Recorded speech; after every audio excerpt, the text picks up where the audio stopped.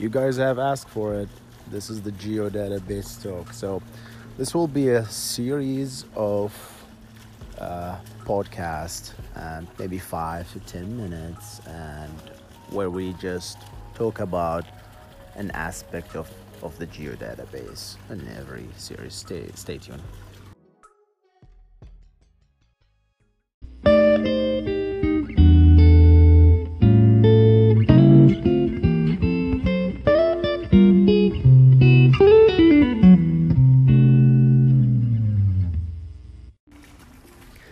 What's up, y'all? This is Hussein Nasser from IG3 Podcast, and welcome to another Geodatabase talk. It's not another. This is the first, actually. And as you guys know, I don't really prepare for this. It's just a free talk. I would just hold my phone and just talk about a topic, and the topic today happens to be the Geodatabase, something you guys actually asked for. So this was as a result of the slightly popular ArcGIS server talk episode, where we just discuss about the ArcGIS server technology. This will be something similar, around maybe 5 to 10 minutes an episode, just to talk about an aspect or an area of the Geodatabase, right? So we'll just pick a topic and just talk about it, right? And you guys, you can ask your questions and suggestion for the next episode. Or what do you like to know? What do you like to listen? All right, so let's get to it. We will discuss in this episode what is a geodatabase.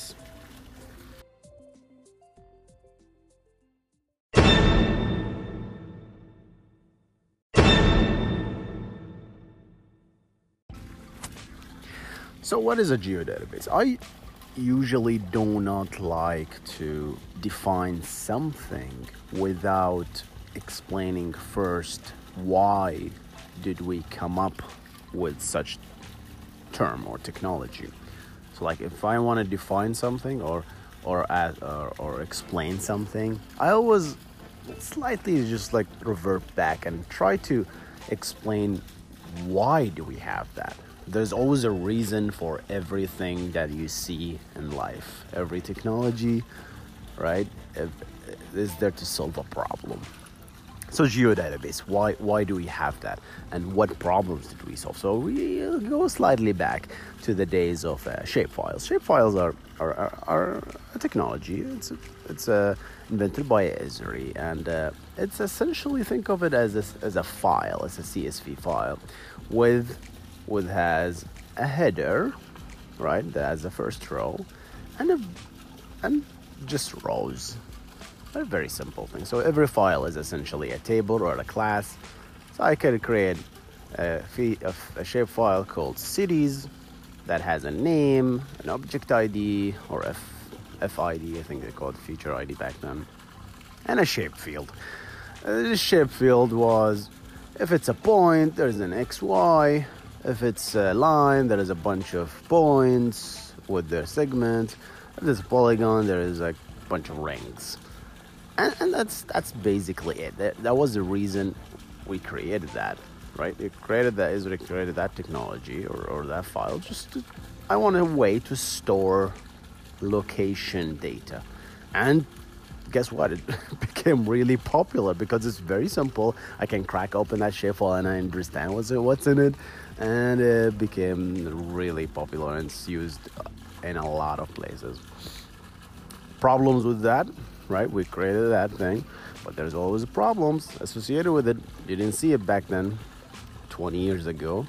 So the problem with shapefiles was it works really great if you're a single user, right? And it doesn't perform really well if you have like millions and millions and millions of data. And the reason is just because it's a single file, right? It doesn't really work well. And with a single user, you're good, right? Just fetch that data and you're done. However, if multiple users want to read or write, like update that shapefile, update that record. Like I want to add a new piece of information in this poll shapefile. Only one person can really do that, right?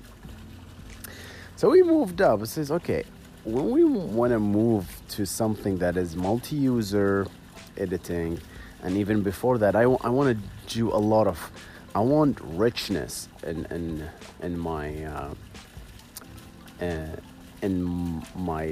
database or a location based information system. So we have moved to, so look at that, there's something called a database. Oh, why not just use a database, right? But the problem is there are a lot of flavors of databases there. So there's Access, the database. I think that's the first type of the database. The Geodatabase version was on top of Microsoft Access, which is like it was a file-based, again, database. It was a single user mode, but it works great. It's like it has the database semantic, it has asset semantic, right? You can atomically create a transaction, do an undo redo. We tried to do all these functionality on top of the Geodatabase, but then we moved to the database, and then we said, okay, there are multiple databases, but we can't really. Oh, there's in SQL Server, there's this type of spatial element. In Oracle, there's Oracle Spatial for the location, and there is no single way of communicating between all these databases. So what Esri did is created this layer on top of the database, and it's called the Geodatabase. So that's just like the simplest way I can put things in.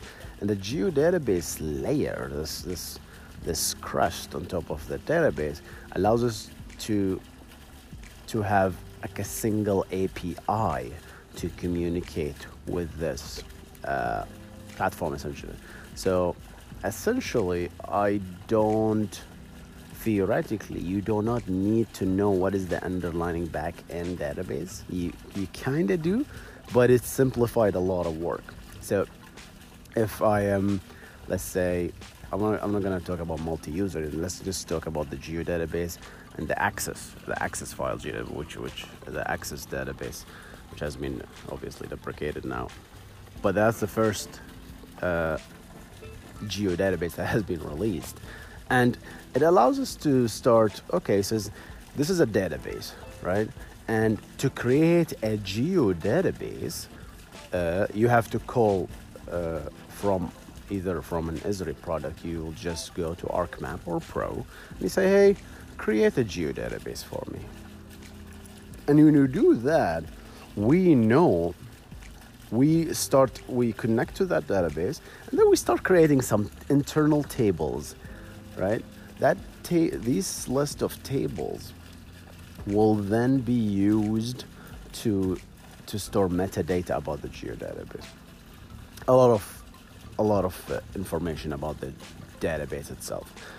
This will allow us, for example, now if I create, let's say, a file Geodatabase or an Access Geodatabase, right, or even an enterprise Geodatabase, right? If I create a class, right, with that class, I can store information about that class, and very, very vital information for me to allow me to start enabling a lot of functionalities on top of the Geodatabase, right?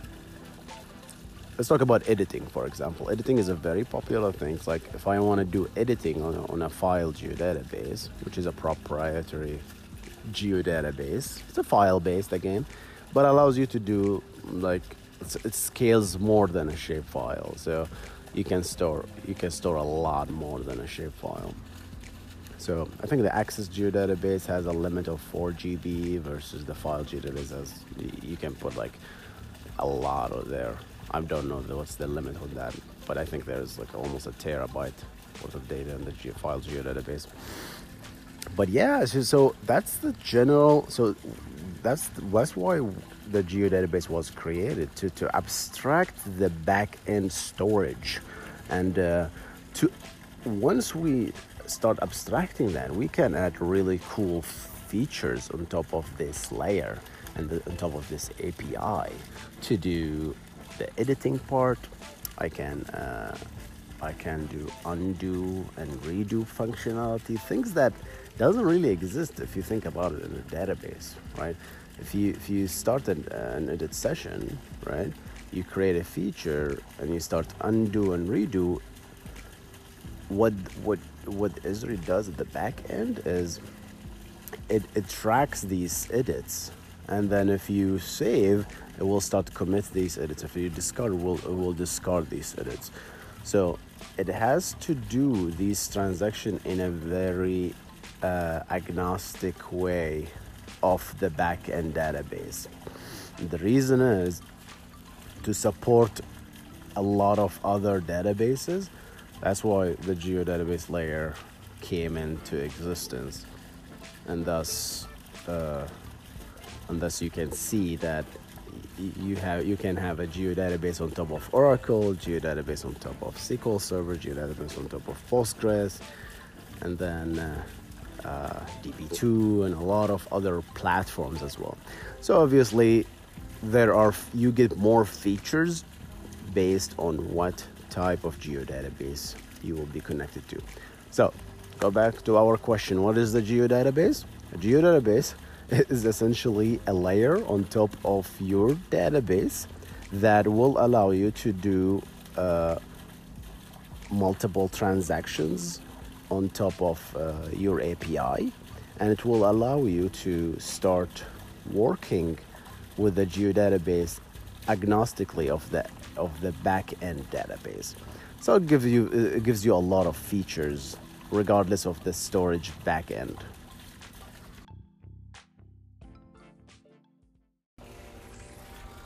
All right, so to summarize, a geodatabase gives us a lot of functionality when communicating directly with that API. That layer, that API that we created on top of the database, that is the physical raw database, gives us a lot of functionality that we can do at the application level. Mainly, and I'm gonna just talk about just in general the geodatabase, including the enterprise. One of the main features is long transactions, and we're gonna discuss long transactions in another episode, right? Transactions versus long transactions, slightly different. So it's like versioning. That's another cool feature in a geodatabase, right? In an enterprise geodatabase, but it's still nevertheless the geodatabase. And this gives you like high isolation, so you can create a version, and then that version will be completely isolated. You can edit that version, you can make changes to this version, and then the parent version, which is the default in this case, will just move away, and then you can reconcile and post your changes. And you have to think that these application level, the geodatabase is, if you can think of it as almost like an application on top of the on top of the database, and certain applications know how to talk to this. ArcGIS Server is one of them. ArcGIS, ArcMap, or Arc Pro needs to know how to talk to this database and know how to read this table to do all these different features. And that is all for us today, guys. I think the next episode we'll discuss more about the geodatabase. Do suggest if you want to see what topic we want to discuss more.